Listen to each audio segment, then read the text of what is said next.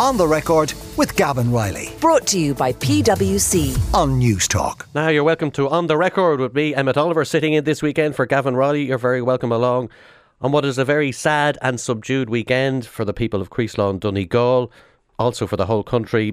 We have 4 men, 3 women, 1 teenage boy and 2 young girls, all deceased after an appalling tragedy and explosion yesterday on Friday at about 3:30 there approximately.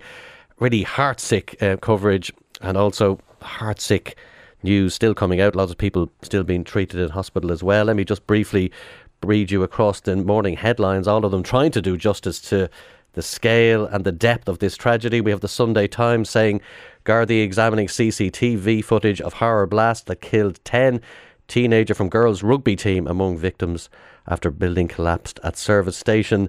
Just one word across the front of the Sunday Independent, that's devastation. The deafening sound of silence, says columnist Brendan O'Connor on the front page there. And the Daily Mail on Sunday says this is our darkest day. 10 confirmed dead in blast. Gardaí are treating as tragic accident.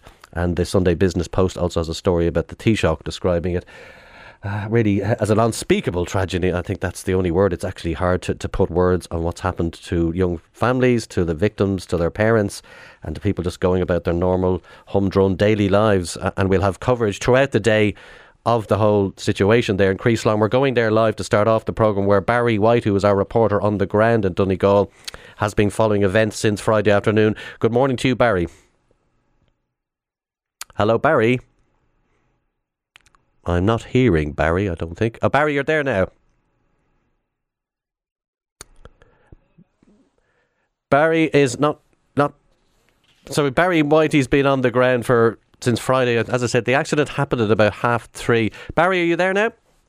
Hi, Emmett. How are you? Sorry, some technical gremlins. It's been, as I called it, a heartsick weekend for everybody in the town. It's probably worth reminding people the town's population is about 330 people or thereabouts, according to the last census. So it's a small, tight-knit community. And how have people been absorbing what is really being described as a tsunami of grief? There was a service last night. What's been happening this morning, and how are people just feeling this morning? It must be just an incredible atmosphere there.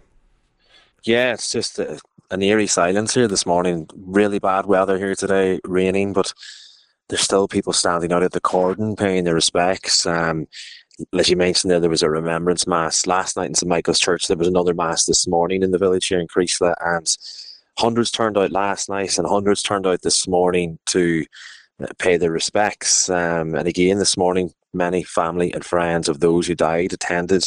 While last night the Taoiseach Micheál Martin, Tánaiste Leo Varadkar and Sinn Féin leader Mary Lou McDonald also attended. And during the service last night, 10 red candles were lit to remember each victim. And we know now that, you were saying there yourself, Emmett, we know now that a 5-year-old girl, a teenage boy, a teenage girl, and 4 men and 3 women all died in the explosion. And they are all from the wider Creeslaw area. And like you say, it's an area where everyone knows everyone. And the last census, you said, the population is 330. I think maybe the wider population is about 400. And, 10 people from this area have died. It's 4% of the population here is just gone in the blink of an eye. And I spoke to local man Noel McGinley after last night's remembrance service, and he told me that he actually knows the families of everyone who died in the blast. I never saw the community as devastated and having such a hard time to help out there last night, but the community really came together, and everyone that could do anything was there to help.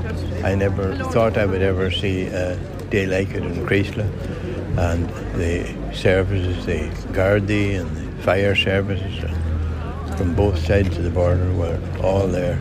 And that's one thing that everybody keeps mentioning who you speak to is the community, the close-knit community. Yeah.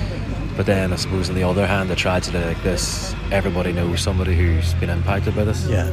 Well, unfortunately, I know all the families. I wouldn't know all the people that have died, but I would know their families. And it's just going to be a very tough 10 days ahead of us. But hopefully, nights like tonight is a big help there. And I think the way the community has come together to support everybody is just unbelievable. you don't want to see days like this ever again, but it was definitely nice to see the community giving such support. As you say, you know all the families impacted. Have you been speaking to the families? How's everyone coping? Actually, I just found it tragic last night, standing along with parents crying and wondering whether people are living or dead. It's going to be a very hard, maybe 10 days, and it's hard on everyone involved. Now, local man Noel McGinley there, and he's absolutely right, because from tomorrow onwards, organisation and logistics for those funerals will begin. Nobody wants them to be beginning, but it has to be done. And the area will be plunged into, I suppose, a fresh wave of grief, Barry. I mean, what's the week ahead going to look like for all these people? I mean, it's absolutely wretched what they're going to be facing into, and all in such a small, concentrated area. Yeah, the next week or so is just going to be so tough. There will be 10 funerals in the wider area. 8 of the funerals will be in St Michael's Church here in the village, while 2 of the other funerals will be just in the outskirts of Creaslough in the North Donegal area. And some of the names have started to emerge here locally. Today, Letterkenny Rugby Club paid tribute to their under-14 player Leona Harper, who died. They say Leona was a talented rugby player, and they said all her teammates and everyone at the club was heartbroken. While Leona's father said on social media, he described the last 24 hours as nothing short of hell as he paid tribute to his daughter. The funeral arrangements, or the funeral details, are all out for 23-year-old Jessica Gallagher. Well, the funeral arrangements will be confirmed later, but the obituary is out on the local press here. Jessica Gallagher, also named locally, she lived in the apartments above the petrol station shop with her boyfriend, who is in hospital in a critical condition. And Jessica used to work as a receptionist in the nearby Shandon Hotel here, and management and staff were telling me last night that they're just heartbroken, saying Jessica was very popular with her colleagues. Well, that has also been confirmed locally now that Catherine O'Donnell and her teenage son James also died in the blast, while Martin McGill, who is in his 40s, has also been named. And locals told me he was known locally as Scotch Martin, and I was told he was in the shop maybe twice a day, every day, always in there for the chats. He also died in the explosion, very well known locally. And I spoke to local parish priest, Father John Joe Duffy, this morning. He says he knows everyone who died, including the young children. There'll be 10 funerals across Donegal, and the vast majority of them will be here in St Michael's Church, Creaslough. And there are some others that may be outside the parish. There were people from the parish who died in the accident, people from other communities, and people who were living in the parish from other communities. So we are just starting to get our heads around what has happened and try to organise, and families are awaiting word from the liaison officers from the Gardaí. And as locally now, the names are known, some young people, 2 teenagers, a child. I know everyone here in Creaslough who died as a result of this terrible tragic accident. And it is just heartbreaking. The reality is just starting to dawn upon us, because we were, I suppose, if you might say it, that hopefully it's not too cold to say, we were in automatic mode. We were numbed. We were in shock. All of us as a community, and none more so than the families and all who are directly involved. And also, I continue to ask your prayers for those who remain in hospital as a result of this accident, particularly those who are very ill. Just Mass has ended here again, Father, and you can see when everybody's leaving, everybody's hurting. I suppose a lot of people are turning to you as the kind of father figure around here. How are you doing? I am heartbroken. It's really tough, and I'm heartbroken. There you go. It's raw. It is very raw, and it'll take. Grief is a delayed process. It's going to take quite a while before the full impact, unfortunately, hits. Barry, the more mundane, prosaic part of this, which is trying to find out the why question, why did this happen? That's going to start taking place a bit more. There is CCTV footage available to Gardaí, but the search operations has now ended, and we're moving into a different phase, I suppose, of trying to find out what caused this terrible event.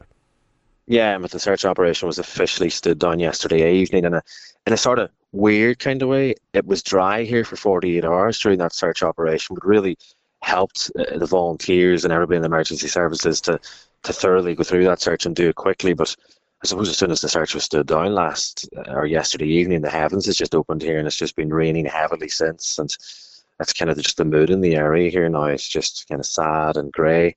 But yeah, as you mentioned, the CCTV, the Gardaí trawled through the shop's CCTV footage, which captured the moments before the explosion, and this was key to recovering the bodies of those who died. The CCTV images are understood to have captured many of the victims as they went about their business on the premises right up to the point of the explosion shortly after 3 o'clock on a busy Friday afternoon. And this footage provided Gardaí and the emergency services with information that proved vital to the search and rescue operation. It's understood that Gardaí trawled through this footage for hours to help pinpoint the location of victims moments before the explosion ripped through the building. It's believed there were around 30 people in the shop and in the apartments above at the time. And meanwhile, as you say, investigations are now continuing into what triggered the explosion. But Gardaí have said that they do believe that this was just a freak accident. One line of inquiry is that a gas leak may have been the cause. And there's been many people around here too just thankful to the emergency services and the volunteers. I was mentioning it yesterday when I was on Anton Savage. Volunteers travelled from all around the country to be here. People were came from, Dundalk, Newry, Portrush. I spoke to one man. He was with a sniffer dog. He told me he was from Newry. He actually works as a chef, and he told me his pager went off on a Friday evening, and he says he just dropped everything. He drove from Newry to Creasla, 3-hour drive, and he's doing that for nothing. A volunteer, and then they go through everything that they had to go through, searching and finding the bodies, and those people are just heroes, really. And Superintendent David Kelly from Milford Garda Station paid tribute to his college and to his colleagues and to all the emergency staff who were involved in the search. Yesterday afternoon I went to a meeting in Falcara, actually driving by the location where this happened. Little did I think I'd be standing before you here today. This is a tragedy for our community. There's families left devastated. And I suppose I just want to start off by offering, on behalf of myself and my colleagues that attended the scene yesterday and indeed are continuing to do so, our very sincere condolences. Garda response, as you can imagine, the call comes in. We're directed by our North Regional Western Control Centre, which is based in Galway. Resources were initially deployed from the Milford Garda district here, assisted by members that were off duty. I'm proud to say I didn't have to ask for people to turn out for duty. They came in. We were assisted by members from Letterkenny, Ballyshannon, Buncrana. There you go. That is an update on just the sheer amount of resources called upon, people getting to the scene, Garda forces from all sorts of regions, local Gardaí, of course, involved, and the investigating agencies will also be the HSE of councillors on the ground and a big government representation. For now, though, thanks to our chief reporter, Barry White, who is on the ground, and he'll stay with the story as News Talk document and chronicle this terrible tragedy over the next few days. From Creasla, there will be 10 funerals taking place in the wider area. Just that amount of funerals, the pain and agony, the heart sickness of it all it's hard to comprehend. So you are welcome to On The Record. My name is Emmett Oliver, sitting in this weekend for Gavin Riley on what is a very sad and subdued weekend. You've been hearing earlier on from the events in North Donegal. Creasla, it's a small town. It's a town undergoing heart-wrenching grief at the moment. It must be agonising for the parents, for the people who are related to them. There's a whole wider ripple effect across that town. There's going to be a lot of very tough days ahead. Funerals, 10 of them to happen over the next week or so. It's a kind of hard, mind-boggling really in terms of what's happened up there. But trying to do it justice as our newspaper sector, all of them have had a go this morning. A lot of them didn't have a whole lot of time really. This has been kind of a drip kind of story. And joining me here in studio is Hugh O'Connell. He is political correspondent with the Irish Independent, and I'm also joined by Lauren Boland, who is a reporter with the Journal.ie. You're both very welcome to On The Record. First of all, probably not the weekend you'd like to be coming in on this, but let's try and see how the papers have handled it. A very difficult story for them. Hugh, if I go to you first, if you might just maybe give us a flavour of some of the main headlines that you're seeing and the kind of tone and approach the papers have taken. Yeah, I suppose, it's the job of newspapers and the media generally to sort of, in instances like this where there's been an enormous human tragedy, to sort of reflect that and to pay tribute and to be respectful and to sort of convey the sense of grief that that people are feeling about this. And obviously, they try and tell people's stories in as best a way they can, so that there's stories across the papers today, not just of the victims, but also those who've been centrally involved in the recovery effort. There's some quite striking detail, I think, on the nature of the kind of cross-border cooperation on this, the fact that the PSNI and the Northern Ireland Fire and Rescue Service were heavily involved as well in the emergency response. And just, I suppose, trying to convey the sense of shock within the community itself. It's a very small community of, I think, between 300 and 400 people, and this was the hub of community activity. Where people came for everything that they needed, and didn't have to travel far, so that they didn't have to travel far to get what they needed. And so, one thing that really struck me, I think, is that obviously there is.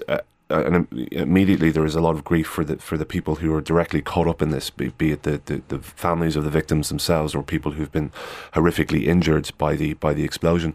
But also, I suppose, there's a lot of people quoted in the paper saying that, oh, well, I was in that shop like an hour before, or I was in that shop at the same time the previous day.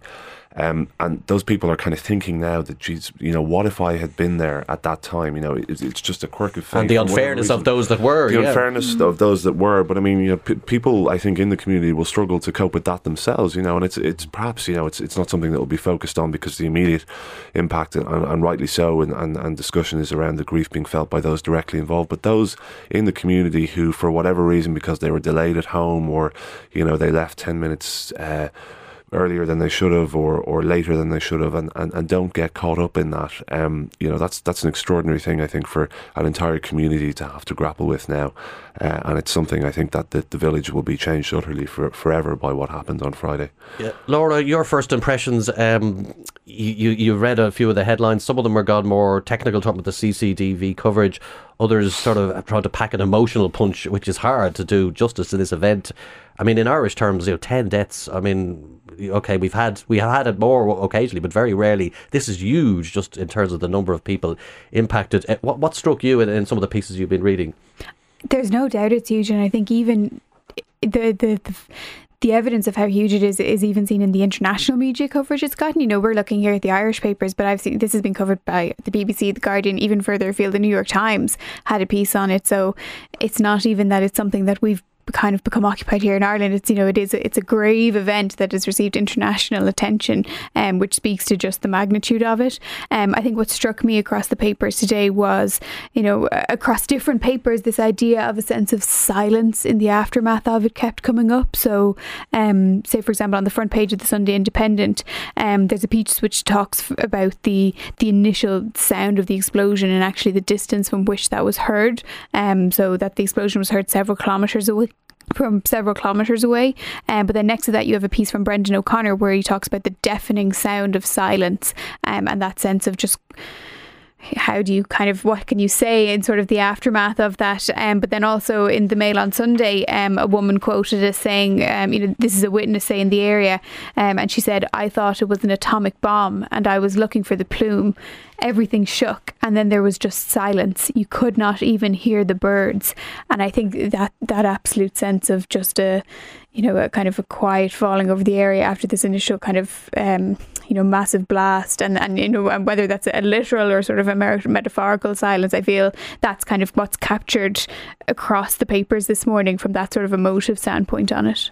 Now, one of the things we do well in Ireland, I would argue at least, is we do cross-community events of grief. We come together. Irish funerals are notorious all around the world because we all come together. I mean, it's been a very rancorous few years in Irish politics, but we do see here between Mary Lou McDonald, Micheál Martin, they're all up there together. Seems to be almost joint press conferences, certainly in terms of the photographs. I mean, that's one of the sort of few positive things coming out of it. There's all the normal partisan stuff is put aside.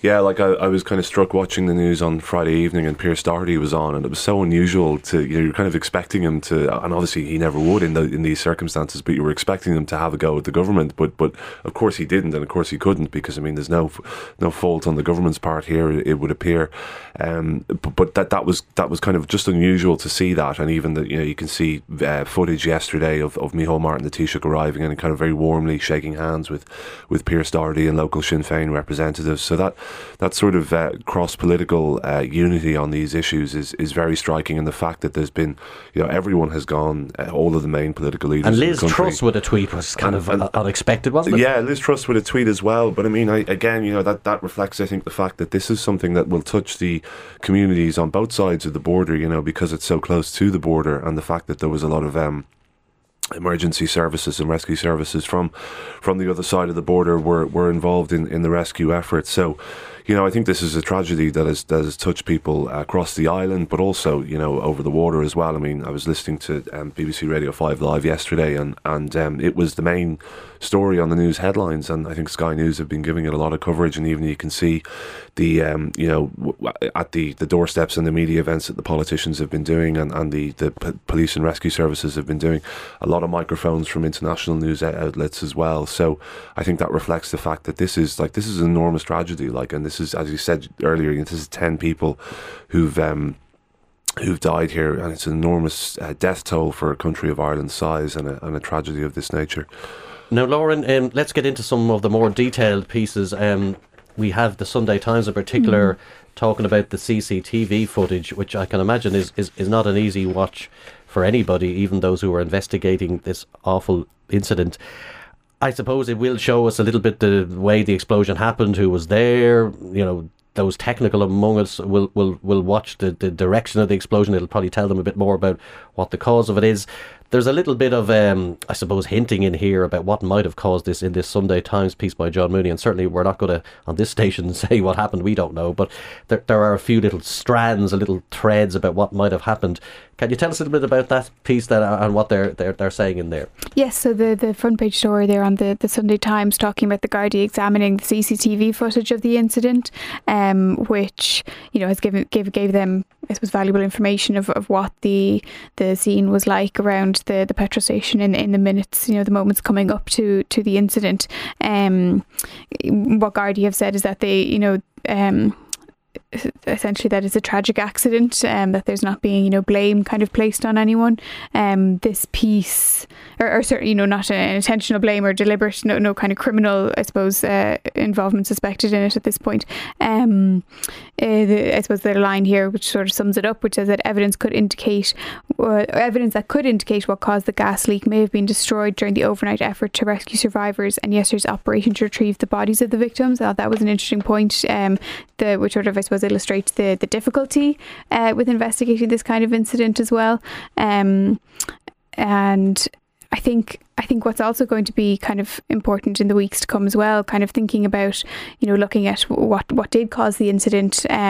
There's an interesting piece later on in the Sunday Times where they interviewed a structural engineer who discussed that actually from his perspective, what he could see of the building is that the structure of it actually looked quite sound, looked quite well designed, that it was in line with regulations from what he could kind of determine. But it will be something, and he made the point that probably prevented further casualties which may have occurred if the building had been of kind of substandard conditions, and I think in that light there will probably be discussions to be had in the coming weeks or months around, are there some sort of safety regulations that we might be looking to legislate for that could embed that kind of building standard further. Obviously, right now everything, it's a bit too raw to kind of get into that really yet. But it's too early. But maybe something down the line, positive for society more generally, can grow out of these tragedies. Very briefly, because we've got to take a break. There's some interesting human detail in the Daily Mail. I suppose the little pieces of people's lives, they've kind of reassembled them, which is kind of brings the thing alive almost far more than any other reportage, because it talks about people going in to buy ice cream and so on, and some of the names of the victims also coming through. Yeah, so I mean, not all of the victims have been publicly identified, at least at this point, and usually that's because there's usually difficulties trying to raise certain family members or notifying family to ensure that they're not hearing it on the airwaves or reading it in the newspapers or on the internet. But some of the victims have been named, as you say, over the last kind of 12-24 hours. And there's Leona Harper, a very talented rugby player who was reportedly buying ice cream. She was 14 years of age. Jessica Gallagher, home from Paris, 23 years of age, from the village. I think she was studying in Belfast, and her boyfriend was there as well. I think they lived in the apartments above the filling station, and her boyfriend is in hospital at the moment with very serious injuries. And then there's Catherine O'Donnell, who died with her son in the blast, which is obviously just absolutely devastating for their family. I think one of the things that we, in the darkest times in Ireland, what we do very well is we come together as a community, and you can see that there's no greater evidence of that, I think, than this GoFundMe page that's been set up by Jared McFadden, who's residing in Brisbane, Australia, but is from the village of Creeslaw in Donegal, and he set up a GoFundMe page just a day ago, aiming to raise €20,000 for the victims, for their families, for the community there in Creeslaw, and so far he's raised €159,000, which is just an extraordinary amount of money to raise in a very short period of time. 3,700 donors so far. And I think that's a fund that's going to multiply over the days ahead, because I think you can see just scrolling through it before we came on air, people are giving €20, people are giving €500, they're giving whatever they can in the hope that it might help this community recover from this devastating tragedy. Now, this is On the Record. Emmett Oliver sitting in today for Gavin Riley on what is a very sad and subdued weekend after events in North Donegal, which we've been discussing earlier. We will, of course, come back to those events in the second half of the programme, but we are going to have a quick exploration of other things that are going on in the papers. There's actually a fair bit of news outside of Donegal. Unfortunately, there are things grinding on as normal. Hugh O'Connell is political correspondent with the Irish Independent. He's with us, and also with us is Lauren Boland, who is a reporter with Journal.ie. Now, Hugh, let's go and talk about some of the other things that are happening, and one of the oldest stories in the book, which is the pedestrianisation of College Green. Eamon Ryan, he seems to be like almost catnip to Sunday newspapers, because he's always saying something or has a new idea or fresh thinking or some plan or proposal. He's now going to finally, apparently, press on next year with the pedestrianisation of College Green. A, do you believe it'll happen? And if it will, how important do you think it'll be? Well, I mean, yeah, as you said, Emmett, this is something that we've been talking about. Anyone who lives in Dublin or goes into Dublin on a regular basis will have heard this whole idea of pedestrianising College Green, which is, I suppose, has become over the years, more and more restrictive for cars and buses travelling down it. And the idea, I suppose, that has been talked about is pedestrianising it right up all the way to potentially the turn on to George's Street. But Eamon Ryan is setting out a very clear timeline here for this, to remove traffic, to phase out the traffic from College Green from next year, and that will be part of a wider plan over the next 3 years to remove traffic from Dublin city centre almost entirely. That seems very ambitious, but then this is a government which has staked its reputation in terms of climate action on a very ambitious agenda to decarbonise the country, and I think that this is something that will be welcomed by an awful lot of people. Equally, an awful lot of people will be very annoyed by it. There will be an awful lot of objections. So it's a typical Eamon Ryan story. So it's a typical Eamon Ryan story, yeah. On a personal level, I think it's a very good idea. I think that the best way of getting cars out of the city centre is to pedestrianise places as much as possible, and I suppose encourage people as much as possible to use public transport to get into the city centre, because you get a lot of people complaining about the levels of traffic in the city centre. Well, I mean, the best way to get around that is to provide good public transport and good options for people to get. And it's a nice part. It's a nice part of the city, right? It's a lovely part of the city, and there's plenty of space, right? It's like a boulevard. It's absolutely, yeah. And just the way it's structured at the moment seems quite unusual, and it doesn't. I don't think it lends itself to a very picturesque. It is a very picturesque part of the city, but it doesn't lend itself to being more family friendly and more commuter friendly by having cars and buses going down and lots of traffic jams there at peak. Of course, the Lewis runs around the corner there in front of Trinity, so yeah, exactly. There's going to be some moving transport. But well, of course, yeah. But I mean, there's a Lewis stop, I think, at Trinity, and I think that there is scope, though, I think, for removing cars from that area in order to facilitate greater kind of family-friendly spaces, and just kind of bring a bit of liveliness to that part of the city, because at the moment it's kind of clogged up with cars and buses going down it. So You know, and I think that, you know, he's talking much more widely in this interview in the Sunday Business Post today about, you know, getting traffic off the quays as well, I think, at a certain point. He says that Dublin City Council, I mean, ultimately this is a matter for Dublin City Council. It's not so much within Ryan's remit, but you know, he's saying that Dublin City Council is committed to taking action on this. So, look, we'll see. I mean, he's saying from the beginning of next year this is going to start. So I guess we'll find out very soon whether it is actually going to happen after several years of it being talked about. A bit like buses, they come in pairs. We've got another Eamon Ryan story at the top of the Business Post as well. He's not as directly involved in this, but we have two energy stations or electricity stations which were meant to come on stream, and we desperately need them. But apparently inflation may put pay to that, according to the story, page 1, Lorcan Allen and Daniel Murray. Yeah, so another addition, I think, here to the long saga we've had this year and last year around energy and what our energy security and supply is going to look like over the winter. In this story, the situation is that there were 5 companies that earlier this year won contracts to work on supplying these new power sources. But now, because of inflation, obviously, as with many other areas of society, the cost of that has gone up. One power plant developer who spoke to the Business Post, he said that when the bids were submitted for the capacity auction earlier this year, no one would have forecast that the inflation would go up to 15%. And he said that, or they said that the project is now very close to the line in terms of viability, which of course is sort of language that indicates, you know, and actually he says it explicitly that we could have to pull the plug on this project very soon. Now, of course, there's always an element of you wonder, is that are they genuinely that close to the edge, or are they just kind of trying to put the pressure on the government, I suppose, to make changes? Is it a bit of both? Probably a bit of both. Companies will be looking for more, you know, to make it more attractive as a contract, presumably, as the thing cycles out. We're going to come back to the whole inflation energy thing, but for now, thank you very much, Lauren Boland and Hugh O'Connell, who are paper reviewers. We'll talk to them in the second half of the hour, but now we're taking a short break. On the Record with Gavin Riley, Sunday morning at 11. Brought to you by PwC. Great minds think unalike. Different skill sets, diverse opinions, it all adds up to the new equation. On News Talk.